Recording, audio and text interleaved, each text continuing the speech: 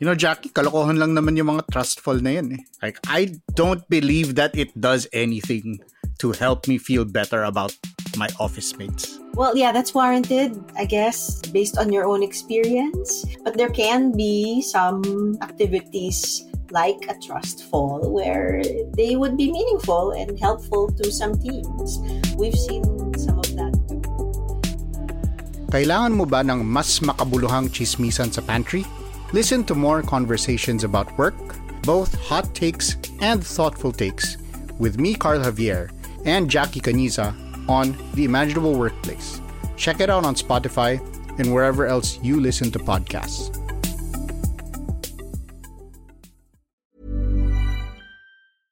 The Philippine economy in 2020 shrank.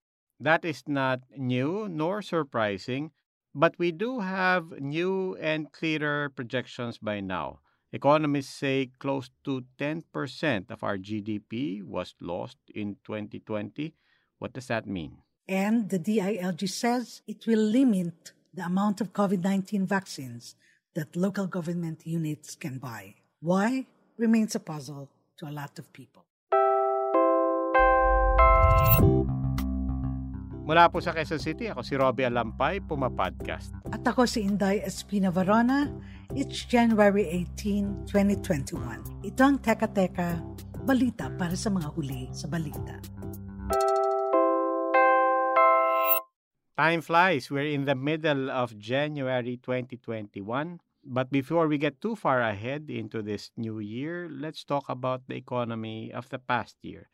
By now, everyone is expecting negative growth from the Philippines for the entire 2020. We're still waiting for the fourth quarter and full-year figures, pero wala naman sigurong nag-expect na biglang tataas ang performance ng ating ekonomiya at the tail end of that year.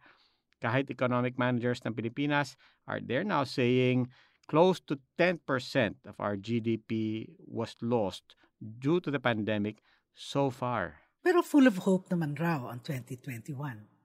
Many multilateral agencies are actually saying babawi ang Pilipinas. 6% growth ang projection nila for the year. Nakausap ni Janina Magundayaw si JC Punong Bayan ng Usapang Econ. Well, there's really a lot to be hopeful for in 2021, Robbie and Inday. Pero ang kasabihan nga, di ba? Don't count your chickens before they hatch. And while many see positive growth projections for the Philippines this year, syempre, ibang usapan rin yung how we get there. O pwede kasing technical lang o sa papel lang yung reason ng pagbangon ng Pilipinas considering that we are coming from a very bad year in 2020. So yung maraming mga agencies ay nagkakaisa sila na siguro magiging malala yung full year GDP growth natin ngayong taon. So for example, yung gobyerno natin, yung government economies, inaasahan nila na between 8.5 to 9.5% contraction. Pero inaasahan din nila na 2021 ay magsisimula ng bumangon yung ating ekonomiya ulit kasi of course nandiyan yung easing of the lockdowns and yung looming prospect ng vaccine distribution. Kailangan natin i-take into account na itong mga figures na ito, bagamat mukhang maganda yung growth projections next year ay merong base effect ito nakasali. So yung base effect ay nanggagaling kasi tayo sa mababang base kasi nga lumagpak yung ating ekonomiya. So, yung konting rebound ay magdudulot ng matinding growth. We also have to keep in mind that these projections are far from being self-fulfilling. May mga curveball pa rin tayo na dapat bantayan na posibleng mag-derail ng mga optimistic expectations na yan. I think first and foremost, nandiyan pa rin talaga yung banta ng virus. Kasi nakikita natin right now sa maraming mga bansa, for example sa UK na natagpuan yung bagong strain ng COVID-19, ay nagdulot ito ng mga polisiyan ng stricter lockdowns kumpara do sa kung ano yung meron sila in the previous months. Pero ang commitment yata ng Duterte administration ay parang ayaw na nila na mag-implement ng mga ganong klaseng strict lockdowns tulad nung naranasan natin nung bandang March, April at May last year. Wala sa kamay ng gobyerno yun eh. Kasi kung for example, wag naman sana ay kumalat nga yung bagong strain dito sa Pilipinas ay pwede natin talagang asahan na meron uling panibagong mga lockdowns na mangyayari. So, meron yung epekto ulit sa ekonomiya natin. Mahirap tansyahin yung magiging behavior ng mga tao this year, no? In the light of new developments. Pero there are things pa rin naman that the government, at the very least, can control to help with our economic prospects. Kasi ngayong meron tayong crisis ay napakahalaga ng role ng gobyerno para stimulate yung ating ekonomiya. So lahat tayo nakatutok doon sa 2021 budget kung gaano ba yun ka-effective na mag-spur ng ating economic activity. Base sa mga analysis, yung mga initial analysis ay para siyang election budget. Lumaki yung pondo ng DPWH, for example, doon sa local infrastructure projects. So ito yung mga kalsada, yung mga tulay na bubuuin sa 2021 at inaasahan na magiging importante dun sa mga local elections next year. So hindi porket tinapunan mo ng pera yung infrastructure projects ay ma-stimulate na yung ekonomiya via infrastructure development. Importante din sana makita yung economic aid para sa mga mahihirap, sa mga negosyo na nahirapan dahil sa pandemic dahil ito mismo ay magdudulot din ng waves of consumption throughout the economy. Considering everything that JC discussed, I think we have every reason naman to be hopeful for 2021. Pero syempre, we can always hope for the best, but things can still go sideways. Masyado pang maaga into this year to really have a handle on how things will go. So, we'll remain vigilant for now. Maraming salamat, Janina Magundayaw. Still on the economy, the Bangko Sentral ng Pilipinas announced last week it may cut its policy rate again or further reduce banks' required reserve ratio.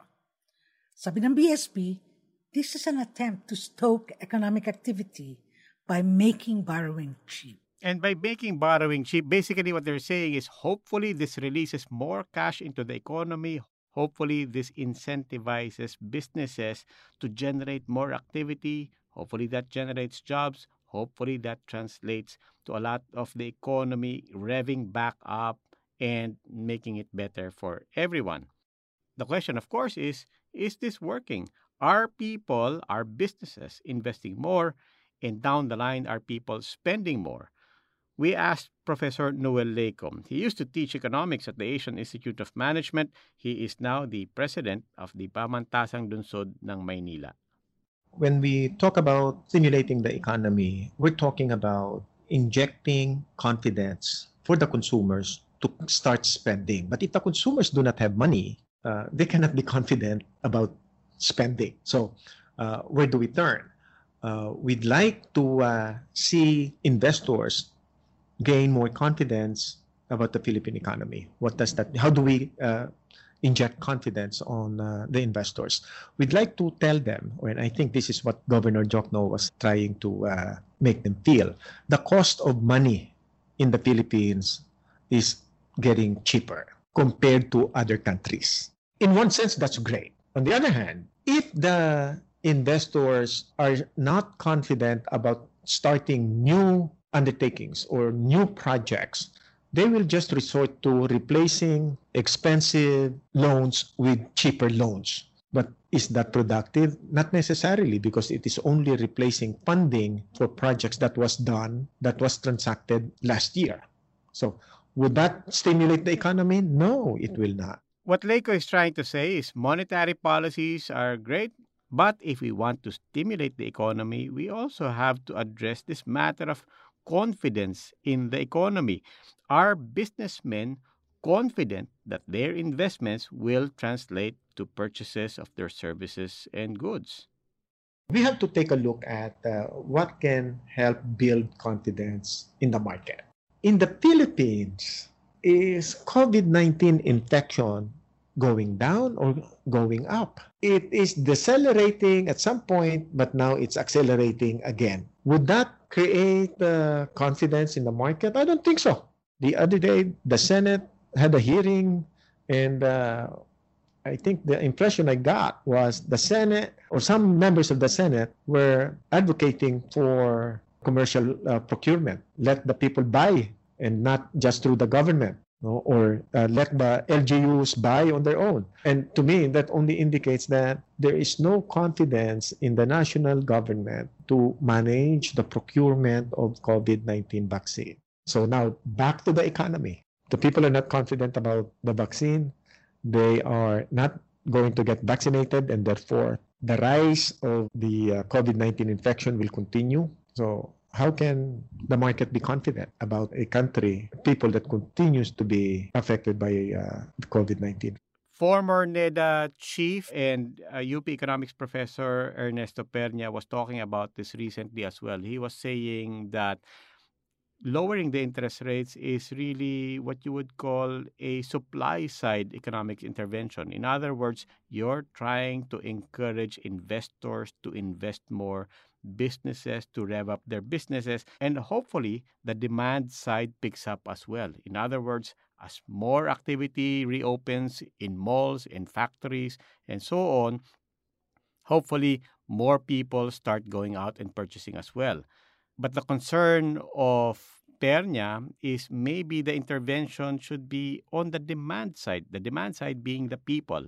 And he was raising the question of, aanhin natin all of those more goods and services kung wala namang pera sa pockets ng mga tao. That's demand side economics. And he's saying government should not forget that we also need to figure out how to put and keep more money in the pockets of people and households, and that, coupled with the monetary policies, should help to really revive the economy. And when we're talking consumers, we're talking behavioral. What really drives people these days is concern for their health, for their family's health, for the public health. Now, ang tanong dyan is, has government actions improved this confidence? Dahil hanggat hindi sigurado yung mga tao na it's safe for them out there, kahit anong engganyo ng activities, baka wala masyadong takers. That's right, which brings us back to Professor Leco's point. Confidence, it's about confidence in public health, but it's also confidence to actually spend more money that hopefully you have a little bit more of. We'll continue to track these complicated questions about how to bring back our economy in the next episodes. Now, speaking of vaccines, over the past few weeks, one LGU after another has come out with statements saying they've managed to procure commitments for so many doses of COVID-19 vaccines. But now, the DILG has said that these local government units can only purchase the equivalent of what will cover 50% of their population. The rest now should come from the national government. Here's the ILG Undersecretary Epimaco Densing. The original agreement was there's no limitation on those who can afford. Based on the statement a while ago by Senator Cayetano, that was precisely the reason, so that they can reallocate the resources for other anti-COVID activities rather than limiting itself to the vaccine. The 50% cap is also, again, with the assumption that it's supposed to be the national government who's supposed to procure in behalf of all the local governments. It's just some of the local governments who can afford can just advance the payments of the procurement so that they can get the vaccine ahead of the others. Basically, what the LGUs are saying here is that we're willing to use our own money and our own responsibility and our own mandate to buy vaccines for our own constituents. So you would think that's a win for a national government that does not have all the money in the world to subsidize and buy vaccines for the 70% of the population that we want to inoculate. So ang tanong is, why put a cap on the ability of our LGUs to purchase their own vaccines?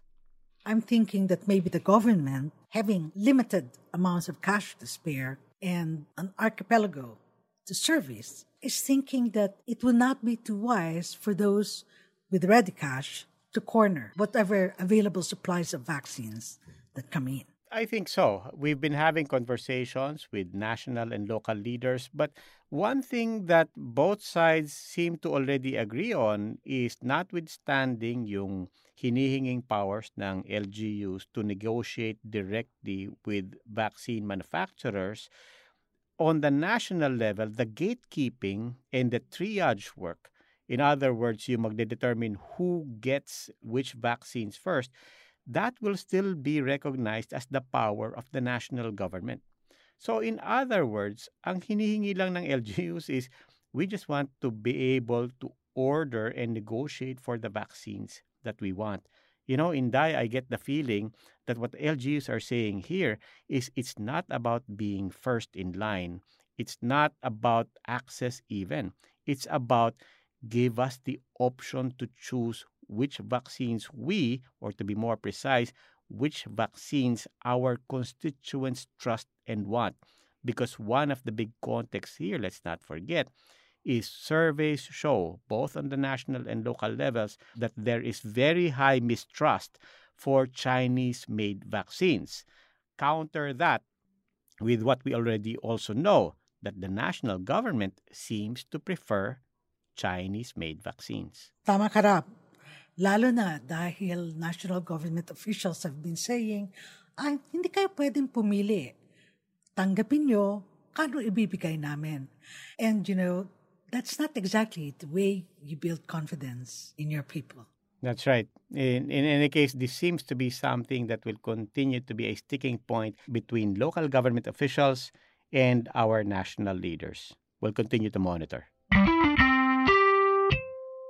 Now, we are near the end of our episode for this Teka Teka. Pero bago tayo magtapos, Inday, do you or our listeners have an idea on who is speaking here? Kung mag-afforestation tayo dito, Salinco-Gate prominently features. Why? Because aside from its pioneering attributes, it also is a legume and merong mga nitrogen-fixing nodule sa kanyang mga root. I think I heard that in one of the Teka Teka podcasts last week, Rob.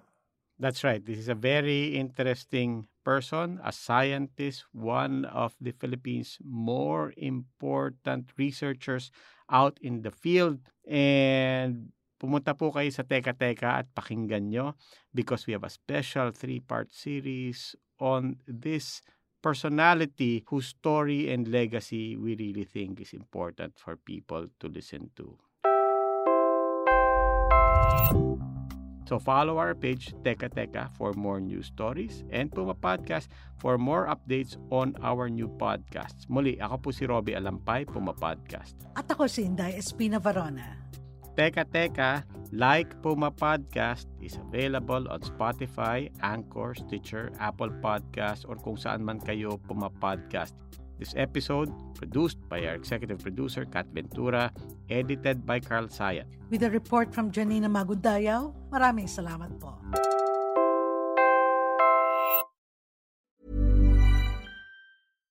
When you make decisions for your company, you look for the no-brainers. And if you have a lot of mailing to do, Stamps.com is the ultimate no-brainer. It streamlines your processes to make your business more efficient, which makes you less busy.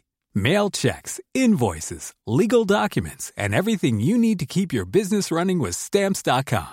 Seamlessly connect with every major marketplace and shopping cart. Schedule package pickups and see your cheapest and fastest shipping options from different carriers, with rates up to 89% off USPS and UPS rates. And with the Stamps.com mobile app, you can take care of mailing and shipping wherever you are. Make the same no-brainer decision as over 1 million other businesses with Stamps.com. Sign up with code PROGRAM for a 4-week trial, plus free postage and a free digital scale. No long-term commitments or contracts.